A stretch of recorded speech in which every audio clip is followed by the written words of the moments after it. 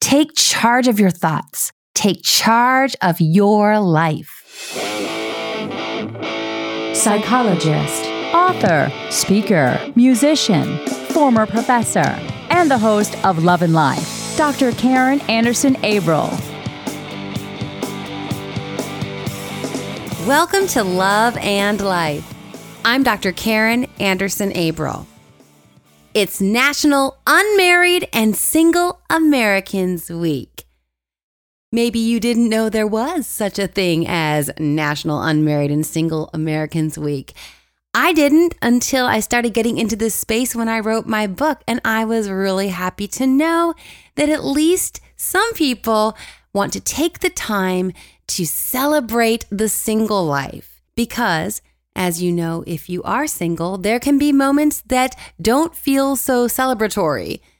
Certainly because of single shaming.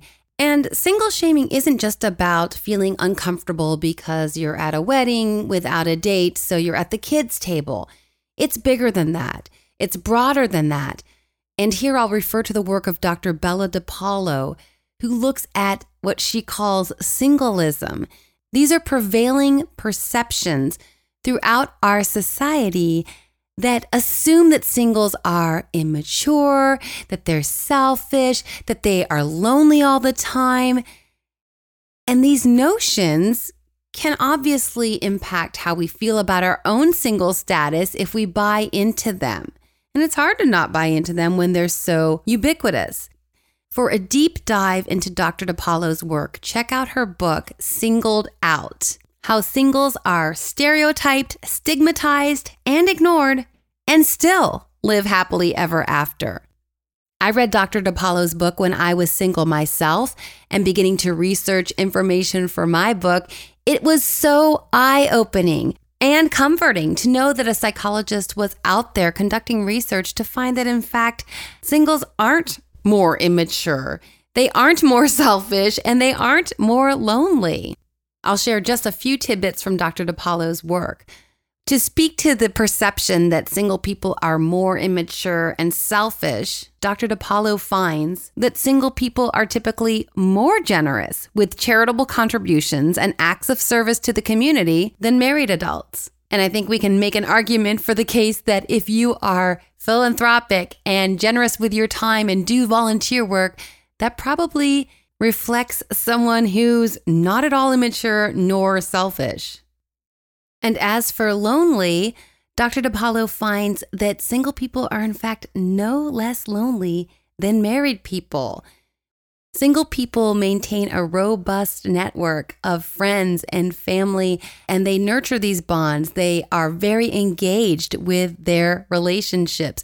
Married people tend to become insular, and they focus on each other even if they don't have kids. In fact, Dr. DePaulo cites in her TED Talk that when you control for income, when you compare single people with married people, singles are actually less lonely. This completely surprised the researchers who assumed that married people having their person would make them much less lonely than singles, but the opposite was true. And again, that speaks to single people's very intentional efforts to maintain and cultivate their relationships and foster the connections therein. So in the spirit of celebrating the single life, whether it's a season or a choice for a lifetime, I'm bringing to the program Shani Silver, the host of A Single Serving Podcast. Here's a little more information on Shani. Shani Silver is a Brooklyn-based humor essayist and podcaster working to change the negative narratives around single life. A Single Serving Podcast and its Facebook community are spaces where singlehood isn't shamed, it's celebrated. Shani believes that when we love and celebrate our single lives as whole, valid, and worthy, we're far less likely to enter into relationships that aren't right for us, just so we don't have to be single anymore. Relationships are amazing, and we deserve to have them. But Shani is working to show the single community that we don't have to be miserable in the meantime. My interview with Shani Silver, next. If you're looking for some in-depth support, head over to my website, loveandlifemedia.com, and click on the Work With Me tab to schedule a consultation. Consultations will help you clarify underlying emotional and psychological concerns. We'll target limiting beliefs and thought patterns. We'll learn empowering techniques from cognitive therapy to sustainably elevate your mindset and mood. We'll identify relationship dynamics which are impeding your goals. And we'll together generate a concrete plan for moving forward to help you thrive in love and life. Schedule your consultation today at loveandlifemedia.com. I'd love to work with you. Shani, welcome to the program. Thank you so much for having me. I'm so excited to chat with you again. Yeah, same. So for anyone who hasn't heard, I was able to appear on Shani's program, A Single Serving Podcast. And I was especially honored because her content is typically not dating relationship whatsoever. She is very intentional about creating a space for singles to talk about all the other things in life besides relationship, which is unusual. And we're going to get to that because I love that. But so I was very honored that you would allow me to connect with your community, because I know, I'm sure you're the same as I am with my listeners in my community. I'm very protective of them, and I don't allow a lot of voices if I don't agree with their philosophy, or I think that what they would say could be disparaging or even subtly single shaming. So thank you once again. And of course, I enjoyed our conversation so much. I wanted to have you on my program to talk about your experiences, your platform, and because it's National Unmarried and Single Americans Week, I thought it'd be perfect to kick it off with a conversation with you. So thank you. Thank you. That's really special. Thank you so much for having me, especially for that purpose. But I am also very protective of my audience, but I don't mind talking about dating or gearing the conversation that way, as long as it isn't coming from a place that places blame on singles or suggests to them that they're somehow wrong and in need of fixing. You know this, you're in this space. It can often be coming at singles from such a deficit right from the start. And I don't think that the narrative ever changes permanently unless we start seeing single people as completely valid and whole and not leading a consolation prize life, if that makes sense. So our conversation fit in very well with my content because I think the audience was so excited to talk about dating productively. I think that can be pretty rare. 100%, everything you said, because there's so few messages, which is obviously why I wrote my book, because I'd go to the self-help section and all the messages seem to suggest that read my book, you'll fix yourself because you're so fundamentally flawed, and then you'll get that relationship you want. And I thought, no, not buying it, not buying the books and not buying the messaging. Exactly. Yeah. So let's let the listeners know a little bit about how you entered this space, because it is a very unique space. And I think you probably, as you were living your life and doing your thing, kept coming across the same types of messages and thought, there's got to be something else out there for us as single people. So just share a little bit of your journey as a writer and then as a podcast host. Sure. I really wish it was that elegant. Honestly, like the start of my path to doing what I do now, to sort of advocating for single life as a valid one, it began because I was really tired of waiting. I was really tired of waiting for my life to begin. And the message I had always received growing up and in young adulthood was, you haven't started yet because you're still single. You can't start your real life until you have a partner. And then all the real parts of life begin. We signify the end of education and the beginning of your professional life with a graduation ceremony. And we signify the end of your singlehood and the beginning of your partnered life with a wedding. And there was really nothing there that moved my life symbolically from one state to another. So I was kind of just always in this permanent in between, waiting for real life to start. And I have a very clear memory of being in the backseat of my mom's car in Fort Worth, Texas over Thanksgiving one year. And I was just like, the thought came into my head literally out of nowhere and it wouldn't leave. And it was just, you can start living your life now. Like there wasn't there's no other way I can describe it. It was just that clear and that simple. I didn't have to wait for my life to begin. I could start living a full life right now. And I wish that writing had started then and the podcast had started then, because this was many, many years ago, but it took so much longer for that message to actually take root and for me to start taking action behind it. So I started writing. Gosh, I was writing about dating and relationships in a purely complaining capacity for years and years and years. And I got tired of that too.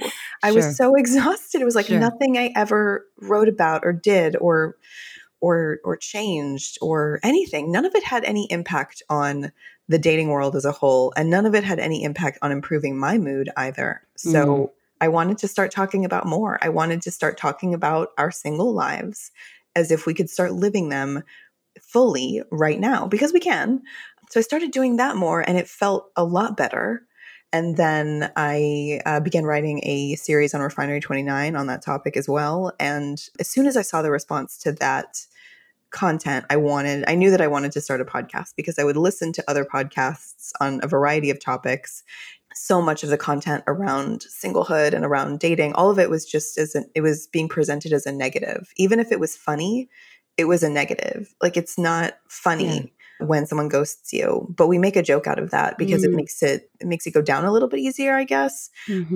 But I didn't want to laugh at that stuff. I wanted to talk about everything else. I wanted to give single people more to discuss and to acknowledge and to celebrate, because we were in this, or always are in this, like, very narrow focus of just dating, how to find someone, where to find someone, how to be better at dating. There's a ton of sex content for single people. I knew I didn't want to be in that space.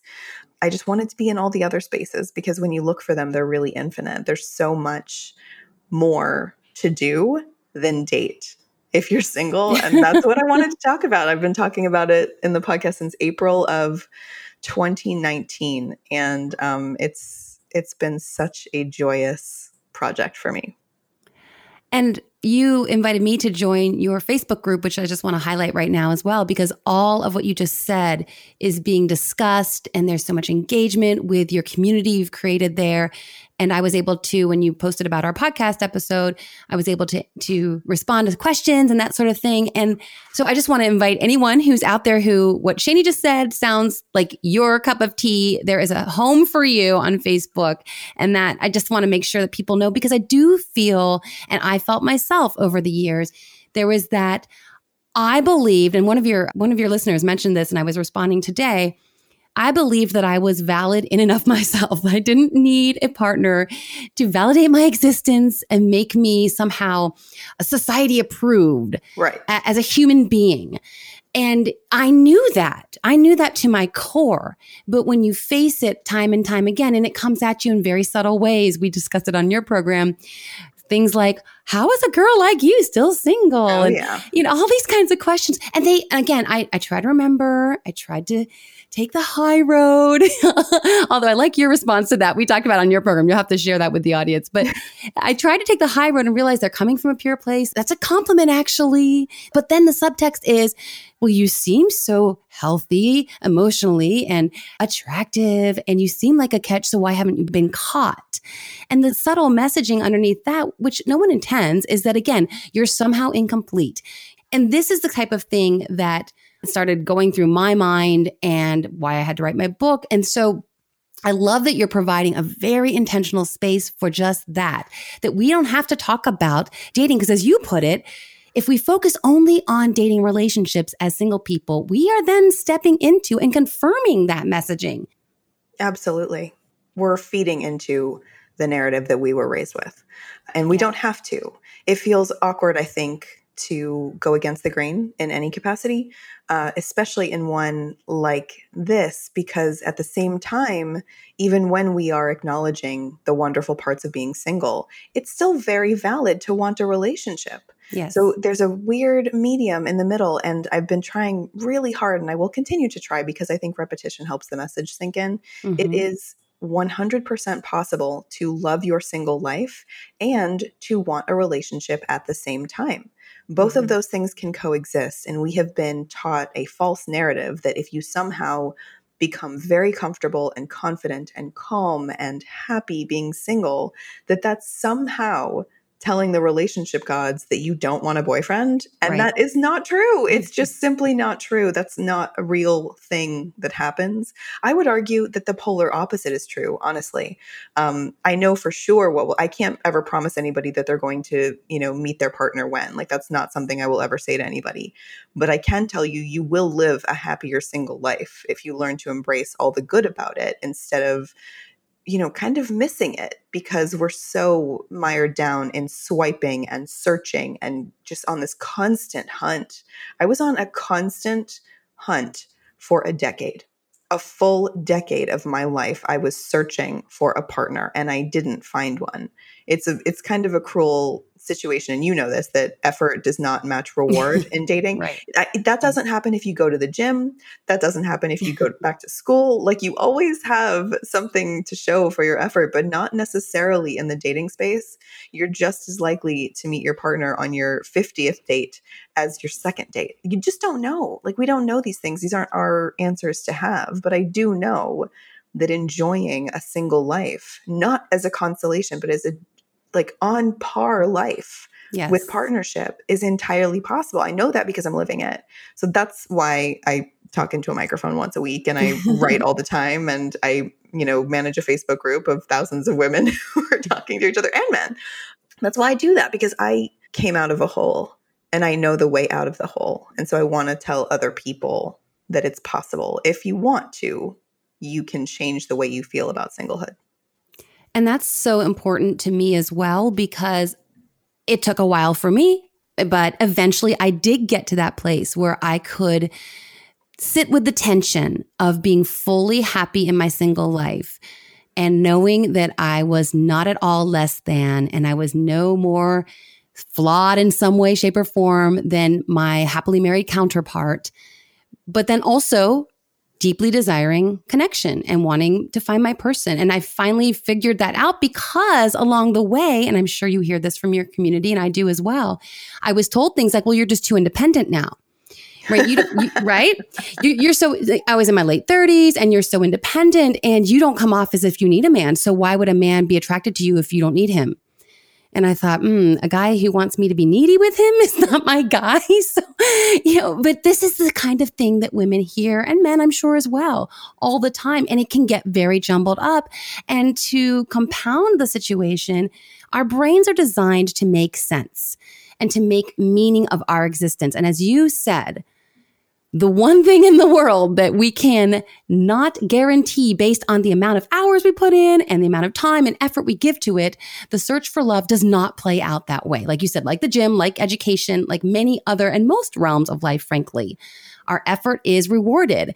And in this case, we can't. So then we try to make an explanation for it because we go, well, something's got to be, there's a variable I haven't identified that's at work here, right? And so we're being smart, we're being wise, we're trying to figure out the quote unquote problem.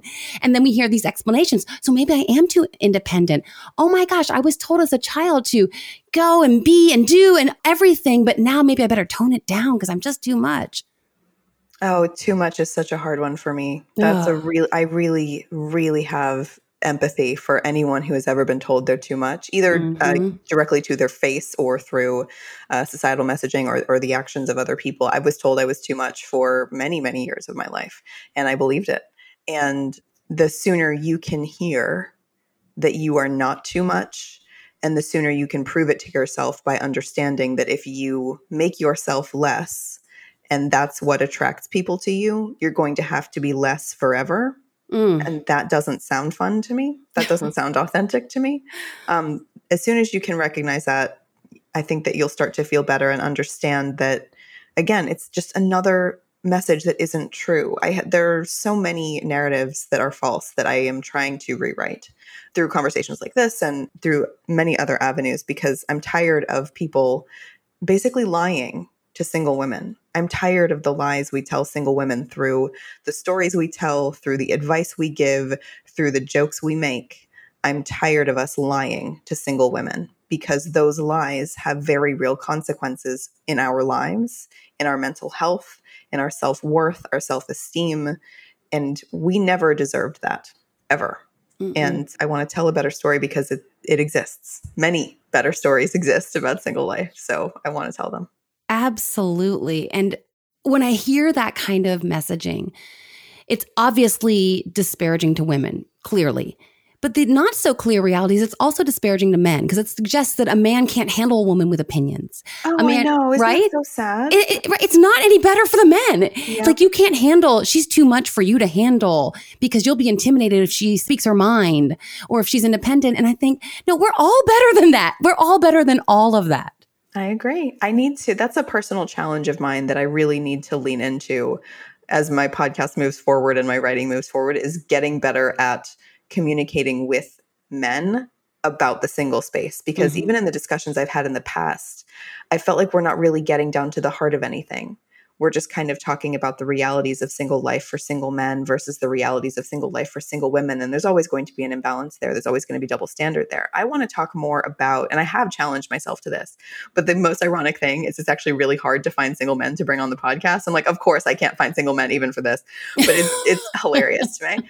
But it's definitely a personal challenge of mine to have more depth to the conversations that I have and publish with single men, because I think there's more going on than the sort of surface level assumptions we make about dating. I don't think it's true that every man swipes right on every girl. I don't think that that's true. I think it happens, but I don't think it's the only thing that happens. And I don't think that all men ghost. I don't think that all men are simply looking for sex once and then they never want to talk to a woman again. I don't think that all men are doing anything. I think that they're doing a lot more. And I think there's a lot more variations in their behavior than we're digging into. So it's definitely a personal goal of mine and a personal challenge because it has been tough to do, but that doesn't mean it's not worth trying. It's very tough to do.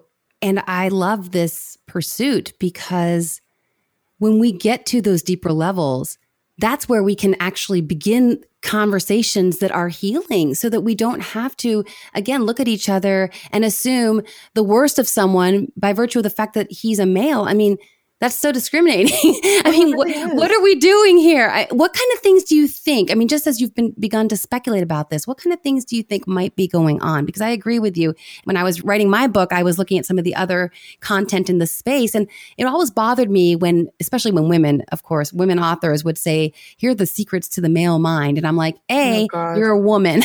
So, and then B, are you trying to say that all men think this way all the time? That's absurd. And I don't want all men. So don't try to help me, quote unquote, change myself so that I can be desirable to all men, because I don't want to be desirable to all men. And frankly, I want to be desired by a man who desires me for who I am.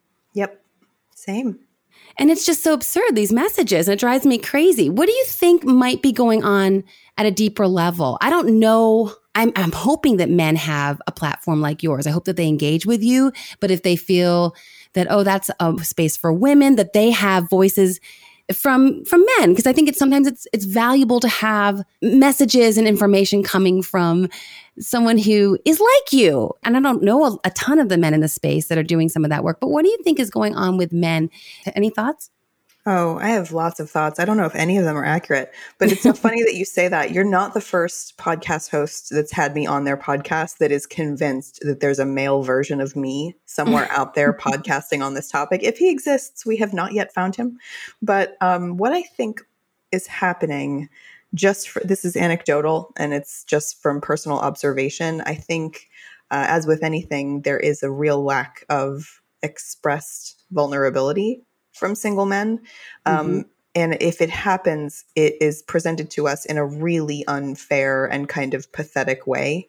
It just doesn't seem like there are a lot of strong messages in the single male space.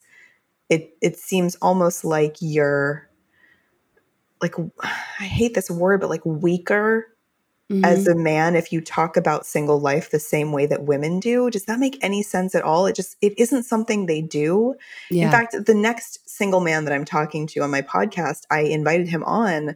He's a comedian and he makes these hilarious TikTok videos. He was suggested to me by my audience.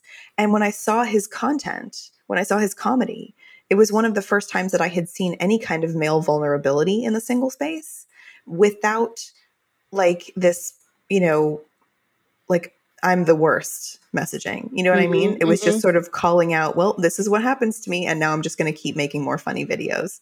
And it didn't seem like he was it didn't seem like being single was weighing on his self-worth. He was kind of just telling the truth in a way that it didn't seem as detrimental to single self-worth as some of the other comedic works I've seen in the space. And do you think that he is able to speak to that without having it impact his self-worth in the same way as women? Because as a man, the status of single is perceived differently by others. Is that what you're thinking, or not sure? We're going to find out one way or another. We are about to find out. The only other thing that I've really noticed in the like dating and relationship space about men is that we've all dated more men than we can count, right? But they've also dated more women than they can count. We're all doing this. We're all in this same zone. The only time I've seen women and myself surprised by behavior is when they've met their person. Their behavior suddenly becomes so different, seemingly different, and so surprising. Like a complete 180. Like, this guy was an absolute asshole to me. Like, I cannot believe the way I was treated. And then you turn around and he's somehow like scrubbed up to become this amazing partner and father and all of these things. And you're just like, who are you right now? Like, what happened? I think there is, and I think this probably happens to everybody. I don't care what your gender is. When you meet your person, I feel like you're operating within that relationship space in a different way than when you were in the dating space and you obviously had not met your person yet.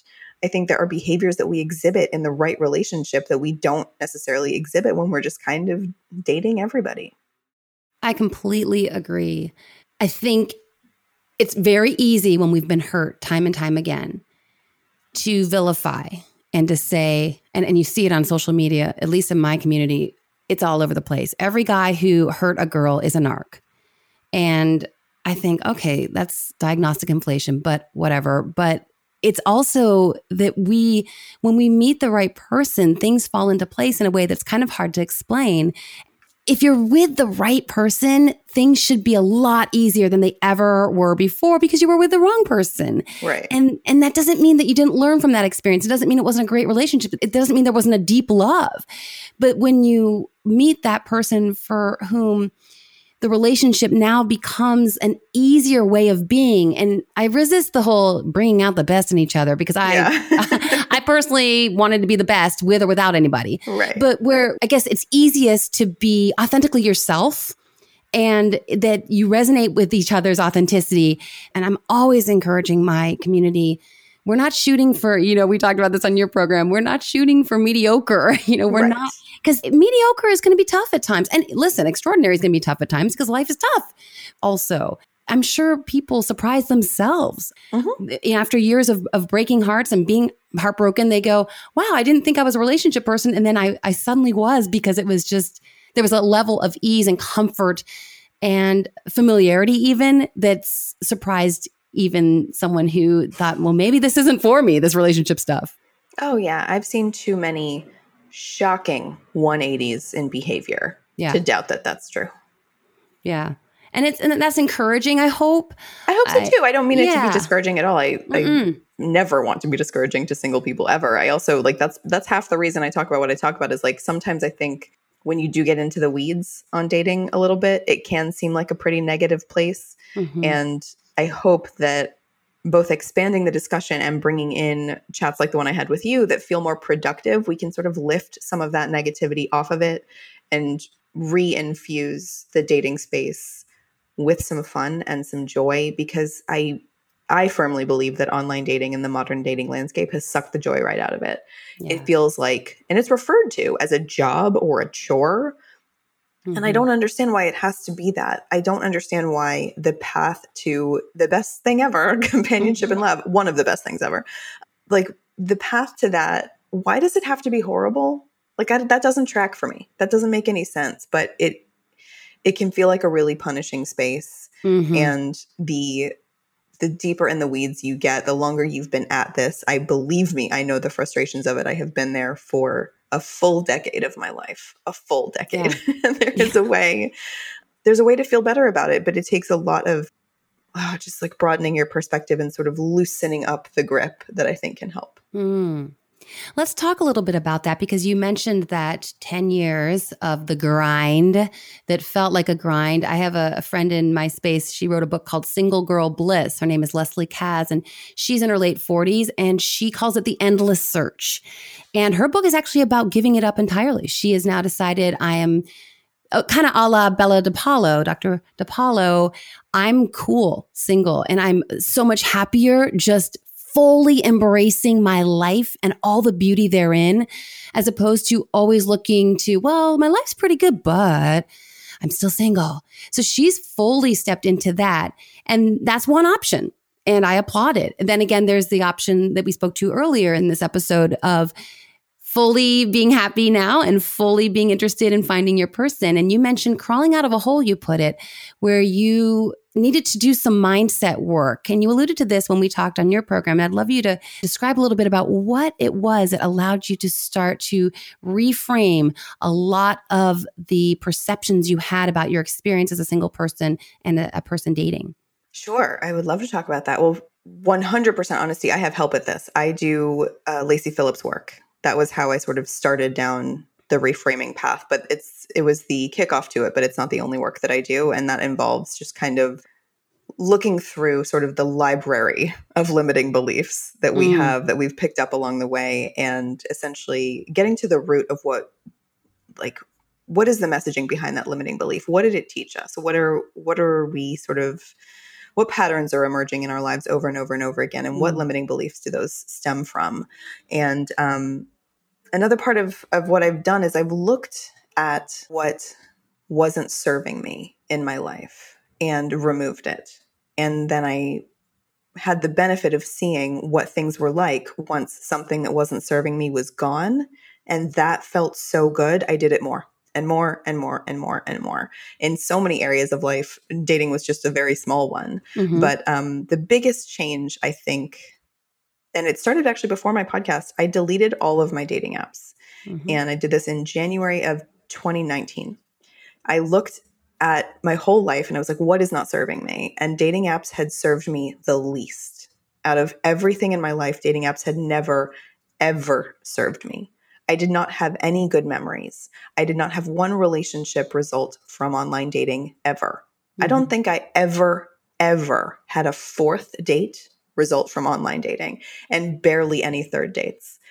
It had never served me ever. So why was I giving so much of my time and energy to it? Right. It was that pattern that everyone's familiar with. Like, you get really fed up, you delete them, and 3 weeks later you feel guilty because you're not doing enough to try to stop being single, because being single is such a horrible thing that you re-download the apps again. Mm-hmm. But I deleted mine in January of 2019, and they've been gone ever since. And that's after a decade of daily use.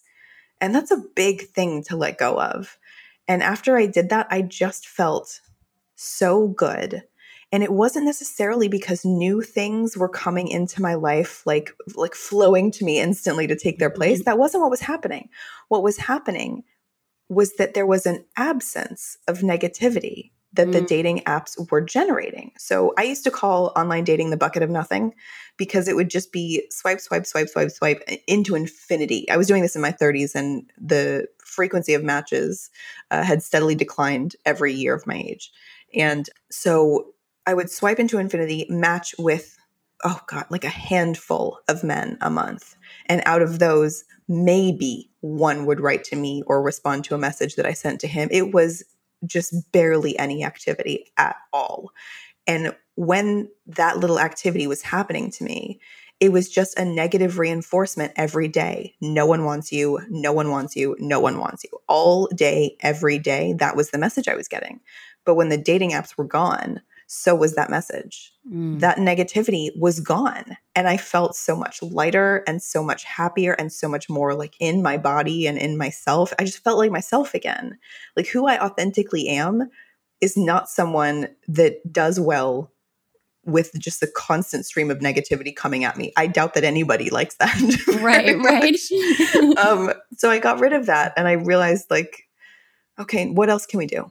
What else is not serving me? What else can I change? And I changed almost everything. A traditional work environment was not serving me. I became freelance. I am 1,000 times happier now. I had to prove things to myself. And I'm kind of I'm kind of a late bloomer. I'm not a slow learner, but I am a late bloomer. I come around to things kind of late or last. I'm a Cancer and I feel like crabs move slowly. But when I get there, I'm in. And it seems odd to like arrive at the career you were meant for at like, I think was I 36, 37, something like that. But being a freelancer is how I meant to live, and it's how I meant to work. I meant to work for myself, and I meant to have complete agency over my workday and over the kind of work that I do, and just like the levels of joy that have erupted since I removed things from my life that weren't serving me. Dating was just one of them, but it was a huge one, and it got a very big ball rolling. I love that. It's empowered. It's taking control of what you can. Mm-hmm. And really, that's something we all have to look at in our life. What is it? The serenity prayer, whether you're an alcoholic or an addict or just someone who wants to be happier. God grant me the serenity to change what I can. I don't know exactly verbatim, but and then to the wisdom to know the difference. Things that I can't control, I need to accept, and those that I can. But it sounds like you were realizing that there was a lot more in your reality that was in your control. And it took courage, I'm sure, to step away to be a freelancer. I'm sure it took courage too, even with the dating apps, because what I hear from so many in my community is, like you spoke to, this guilt of, but I'm not doing enough to meet my person. And if this is something I desire and I value in my life, I need to work for it, right? So how did you kind of reconcile that? I stopped seeing singlehood as something I had to fix. I stopped seeing it as a problem or a task or a responsibility of mine. I just stopped. I stopped that work and that effort altogether. And I decided that what was meant for me was going to connect with me. And it was not going to be because I was fighting to find it, because I had fought to find it for a decade and I didn't. Right. So that method didn't serve me. Mm-hmm. Maybe just relaxing and letting go and living life will connect me to who I'm meant to be with anyway. Maybe that will happen. And this method feels better. I am not a huge fan, for myself personally, I'm not a huge fan of all or nothing decisions. Mm-hmm. I mean, there's one big one that we will get to in this discussion, but like swearing off dating is not a phrase that I abide by at all. Yeah. I think that's weird. Unless you are someone like Bella DePaulo who knows that singlehood is her preference. That is how she wants to live her life forever. Then why would you date if you don't want to be with anybody? Right. If you do want to be with somebody and dating isn't working out for you, you don't have to make the decision to just stop dating as a way to protect yourself. You are allowed to be open to possibility, and you're allowed to be open to meeting new people if that's what you want. I don't like the swearing off dating altogether. That for me feels a little too aggressive in this space. Mm-hmm. I think at least for me, what works better is just understanding that by being a human being and living my life, that's enough. That's enough to connect me with partnership, because I've seen way too many people and way too many couples connect just because they were alive. Just because they were living. It wasn't because they were on this endless grind to find each other. In fact, even when it's like we met online, there's always more of a story to it. And I encourage my audience to hear as many stories of how people met as possible, because in my opinion, they're infinite. There's no couple that met the exact same way as another couple. These methods are infinite. And how people meeting is just half of it, right? You then have to connect in a way that is special, that draws you to each other. Like that has to happen too. And I know for me, putting my effort and weight behind that search and that hunt isn't going to get it done. Mm-hmm. And knowing that, because I've already lived 10 years of that being true, so I've already proven it to myself, just sort of letting go of that effort and understanding that just living my life, I am still worthy of connecting with partnership, and I will connect with partnership. It feels so much better. And for me, it's a happier way to live. I remember at one point in my years of being on the scene and being single and grappling with all the issues we're talking about today, I remember at one point I would hear things that from all the messages about singles, that they're doing something wrong, blah, blah, blah. I remember thinking, I don't have trouble connecting with anyone else on the planet. I make friends easily. I enjoy people. I believe myself to be warm and someone who's genuinely interested in other people. I don't see how, if I can connect with many, many, many other people, that it's going to be that difficult for me when it's the right fit for me to connect with my person. And then that was comforting to me because what it did for me was realize that those traits that allow me to build relationship with others, with my family, with my nieces, nephews, with everyone involved there, also my coworkers, also my friendships, that those same traits would generalize to love, even when there'd be a dry spell or it felt that, gosh, what am I doing? Of course, I would fall into it sometimes. What am I doing wrong that it's not working in the romantic realm? But realizing that there wasn't anything I was doing wrong, because we don't say the same thing about friends. Like if you've lived in Brooklyn for as long as you've lived in Brooklyn, what if next month you meet like your new best friend in Brooklyn? You'd never be like, well, I guess I was doing it all wrong with my friends for the last 10 years. And then I met so-and-so and now I got it right. You would never say that, right? No. We have this interesting framework for love that we don't apply to other realms. And so I wanted to flip it on its head almost and say, I know that I can do relationships because I do them all the time, all day, every day with all these other people. And that's going to serve me when it comes to my person. Of course. Of course. We make love and sex and relationships way too precious. Way too precious. Like, yes, they are wonderful things, but you are not incomplete without them. But we wouldn't know that. No, every story, every movie, every song, everything is just feeding us message after message after message that if you are single, you are wrong. Mm-hmm. It's casual. It's casual as hell. And that's why it's so dangerous. You can very easily, without noticing it, be just like aggressively online dating for like a year and like seeing it as this job or responsibility or chore. Without even really noticing it, you're just like, well, this is a thing I have to do, right? Like, I have to do this. Like, I can't not do this. Then how am I going to meet anybody? And I have to meet somebody because being single is wrong. Like, that message is so casually soaked into us that we wouldn't challenge it. Why would you challenge it? Unless you get that kind of exhausted and that kind of frustrated and start feeling like this can't be my whole life. Like, I'm not just meant for this. It's really easy to just go down that path without ever challenging it because it was never challenged for us before. Oh my gosh, that's so true. And I love how you put it. It's so casual. The conversations, if you just hop around brunch sometime and just dip your ear into different conversations, they will just be as, like you said, as casual as can be. Oh, well, that's why he's still single or that's why she's still single, right? As if, what? Oh my gosh, can we unpack that for a moment, what you just said? Mm-hmm. I mean, can you please? And that's why I'm encouraging my community, I know you do as well, to unpack, like you said, to challenge these notions. And the theme of my podcast is take charge of your thoughts, take charge of your life, because the cognitive space is where I was able to start challenging some of the messages that I had internalized, challenge them, dispute them, and then rewrite them so that the thought processes that I was encountering in my own mind, which I am in control of, I can't control other people's thoughts, but I can control mine. I challenged them, disputed them, replaced them with new thinking patterns.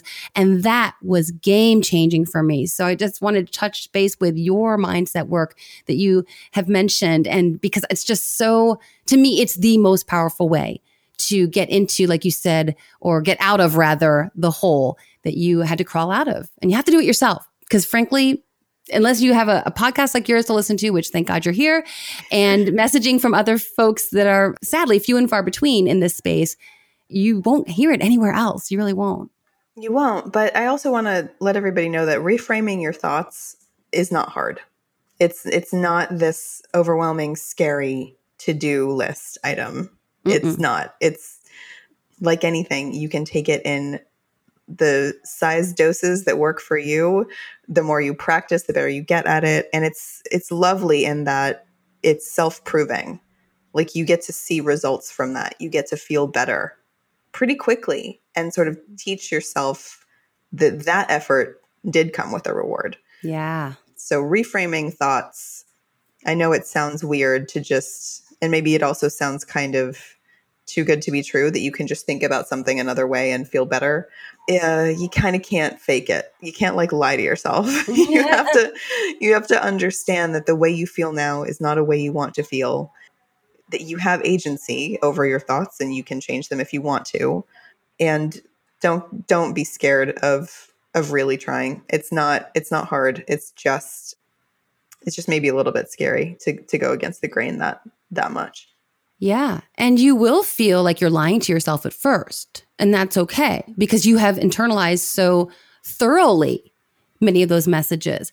But as you start to challenge and then be rational, I'm going to do a podcast episode on REBT, which is rational emotive behavior therapy. So again, for any skeptics out there, there's an entire body of therapeutic literature on cognitive therapies, and they are shown to be extraordinarily effective for lifting depression and anxiety, which is, of course, all balled up in all of this. If you are feeling you are in the grind and in the dating scene, it's causing you to feel demoralized and hopeless.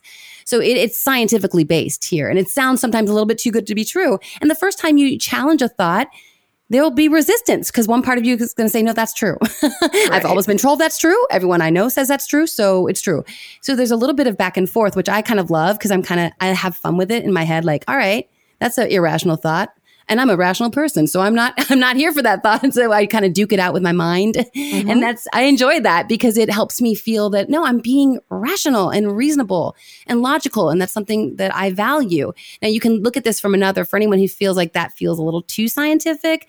There's a type of therapy called acceptance and commitment therapy. I can't remember if we talked about this on your program, but it's a way to do a little bit more of the acceptance piece so that you don't feel like you're duking it out with yourself because that doesn't feel good for some people. And if that feels like, well, I don't like that negative energy in my head, then there's another way to do it. And I have podcast episodes on that. But it's research based. So if for anyone who's skeptical, be encouraged. As Shani's saying, it is A, possible. B, it's a lot easier than you think once you start getting into it because it becomes your new default mode. And the neuroscience now is showing that our thought patterns, they're like grooves. If we keep driving down the same groove, it's going to be deeper, deeper, deeper, and more entrenched. But when we switch it, then we can create a new groove that now becomes a new default mode of thoughts that lead to emotions that make us feel happier and more content in our life and our circumstances. It's real. It's a thing. Let's connect on social. I'm most active on Instagram, where I post original quotes, infographics, and I tackle trending topics in my Love Smarter, Not Harder IGTVs. On Insta, you can find me at Dr. Karin, dr.karin. I'm also on Facebook at Dr. Karin Anderson Abril and on Twitter at Dr. Karin Anderson. So Shani, I want to ask you some questions that I get a lot. And we talked about this before when we were emailing back and forth because they're kind of sensitive, delicate questions for some. And I wanted to be sure you were open to talking about it. Oh, yeah. Because many of my listeners are late 30s, early 40s, and for many women, probably most women, I don't know the statistics on it, but the biological clock is a thing.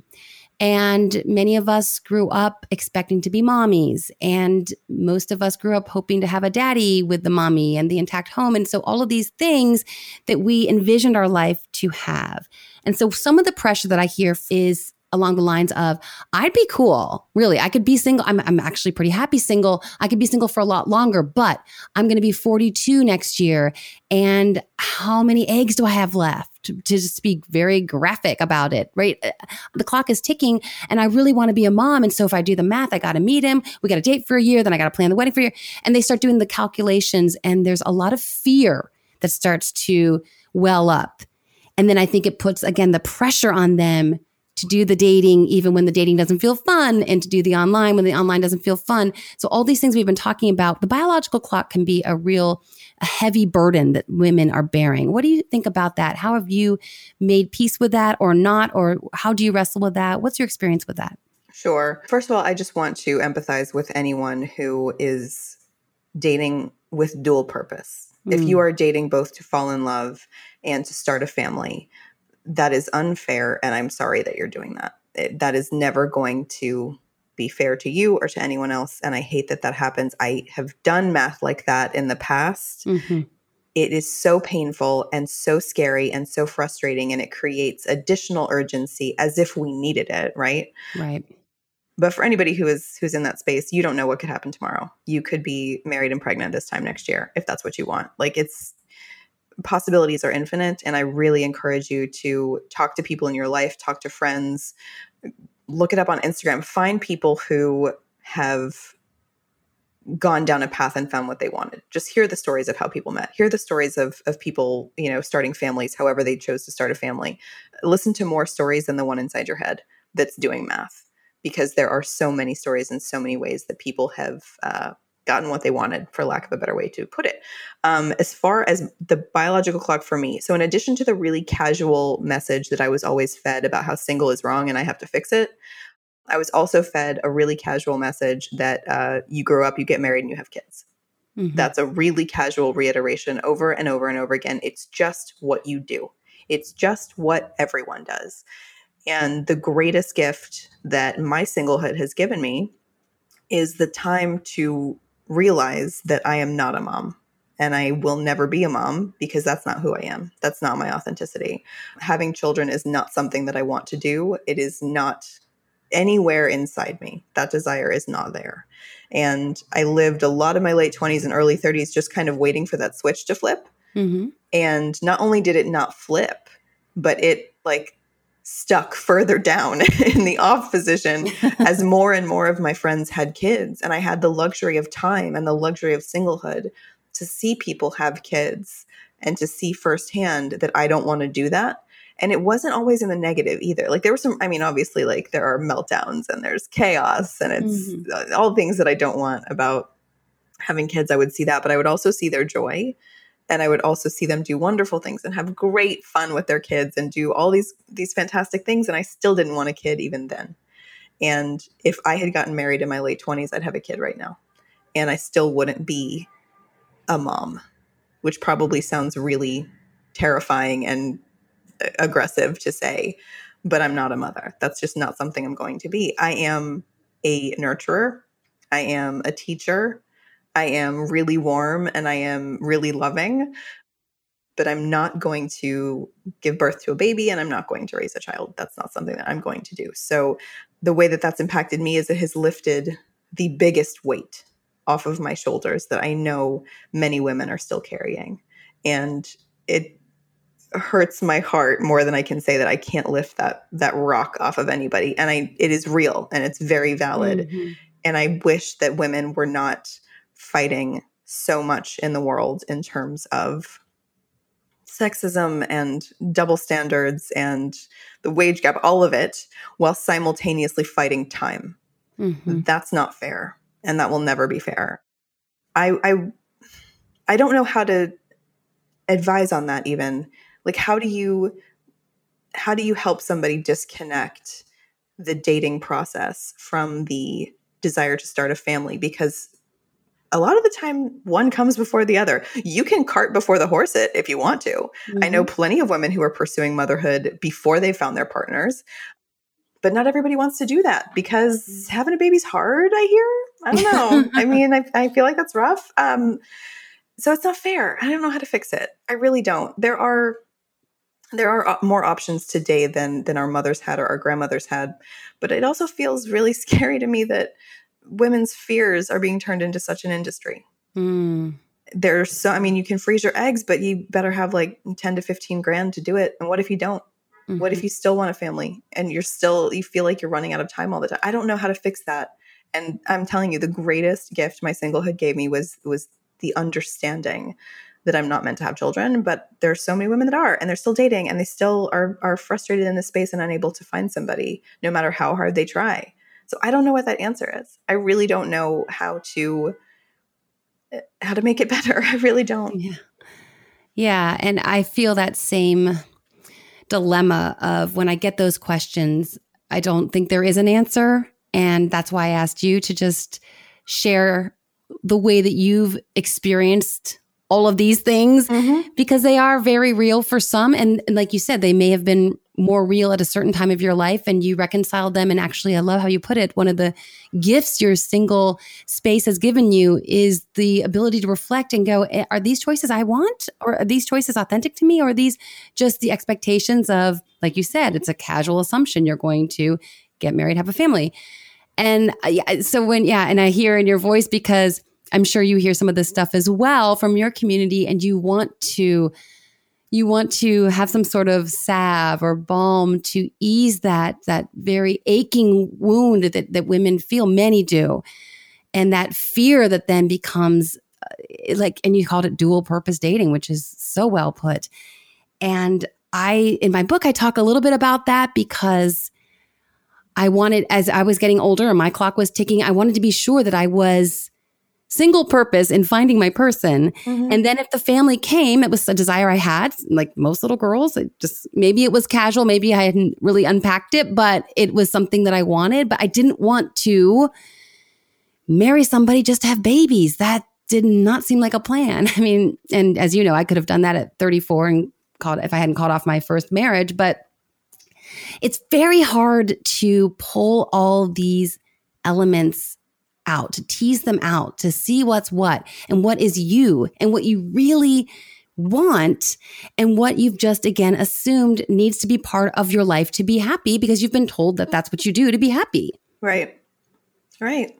And whatever you want, by the way, you deserve that. Maybe that's how I help people who want to have children and feel frustrated by the dating experience. Maybe that's how I help, is like reiterating to them that whatever it is that you want, you deserve it.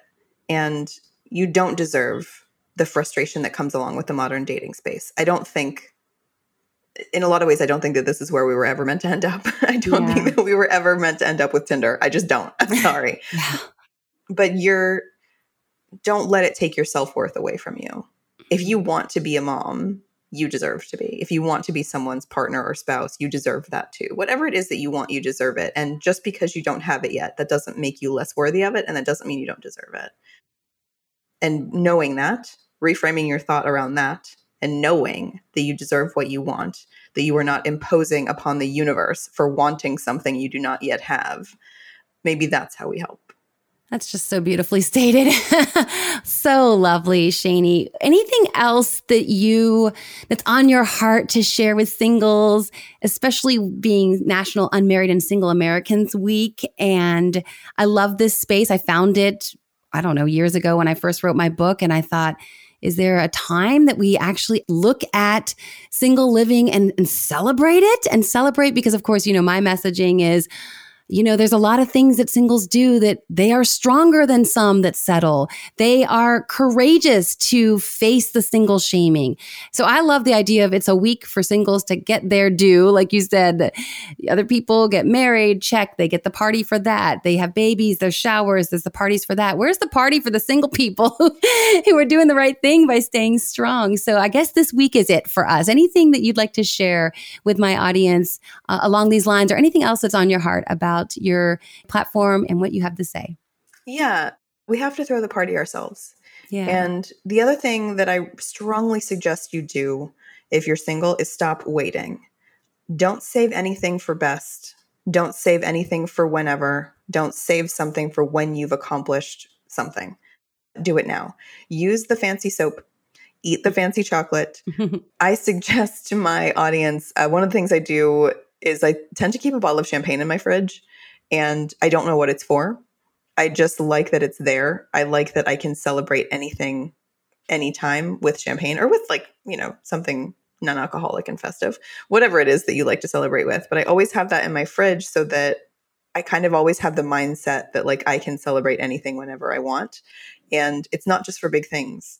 You can celebrate anything. If you feel accomplished, if you feel happy, and anything can generate the feelings of celebration. Maybe you cooked a really complicated recipe that you've never done before. Maybe you made it through a week without reverting to old thought patterns around singlehood. Maybe you made it a day, or maybe you made it an hour. Whatever it is, whatever you do that makes you happy, celebrate that. Don't wait for someone else to celebrate it. Don't wait for someone else to validate you. Don't wait for somebody else to tell you you did a good thing. You already do good things. Just acknowledge them yourself and celebrate yourself way more than the world tells you to. The world is never going to support a single, well, I hope the world does eventually, but it's taken a long ass time. Celebrate whatever accomplishments you deem worthy of celebration, whatever size they are, because that's practice in reframing your thoughts too. And I used to save so much I used to save everything. I thought that I couldn't travel by myself until I was with my partner. I didn't travel for a long time because I thought I couldn't. I used to save so much. I'll do it when I have somebody, when I'm partnered, when I'm married, when I'm whatever. Don't live like that. Please don't live like that. I lived like that for so long, and I don't regret it because it was part of my own personal journey to get where I'm at now. But if I can suggest that all of you stop, don't wait and don't save things for when you're partnered. Do whatever you want to do right now because you are worthy of it right now. You are not half of anything. You are not incomplete. You are not lacking. And until we get those messages from everywhere, we kind of have to tell them to ourselves. So that's what I would suggest to this audience, and know that I am very, very empathetic to all stages of singlehood. And I'm working very, very hard to help us change our narratives and expand our narratives. And I hope that that has an impact.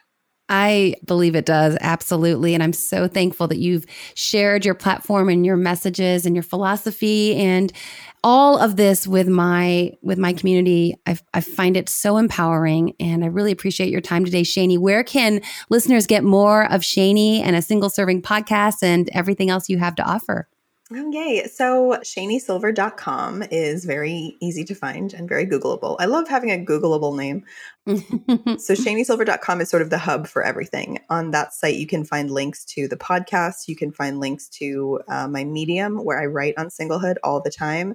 You can also find, probably the best place to start is something called the Single Girl Syllabus. And that is on my website. That is a very organized, literal syllabus of things I've written and things I've recorded that I think will help sort of just help you build a firmer foundation around living like a happy and full and valid single life. So I put that together. That's there for you if you want to check it out. I love it. Thanks again, Shani. I appreciate your time, and a happy National Unmarried and Single Americans Week. Thank you. And thank you so much for having me. All right. The love and life hack for this week is, and I'll borrow from Shani, we have to throw the party ourselves. It's not about waiting for or living in the whens or expecting someone else to celebrate us. We need to celebrate ourselves. Take a page from Shani's playbook and keep a bottle of champagne in the fridge just in case you need to celebrate something, anything. Throw your own party. Happy National Unmarried and Single Americans Week. We'll be celebrating throughout the week with Instagram Lives, a fun little Singles Week giveaway. So check my Instagram stories for how to enter.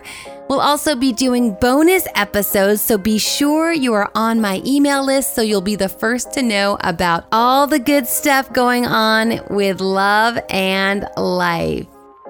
Take charge of your thoughts, take charge of your life. This is Dr. Karen Anderson Abril. I'm so glad we spent this hour together. If you have 30 seconds, head over to Apple Podcasts and rate and review the podcast. It would mean so much to me, and it helps others find us and our love and life community. And until next time, make it a great week. Love and Life is produced by Tim May and host and executive producer, Dr. Karen Anderson Abril.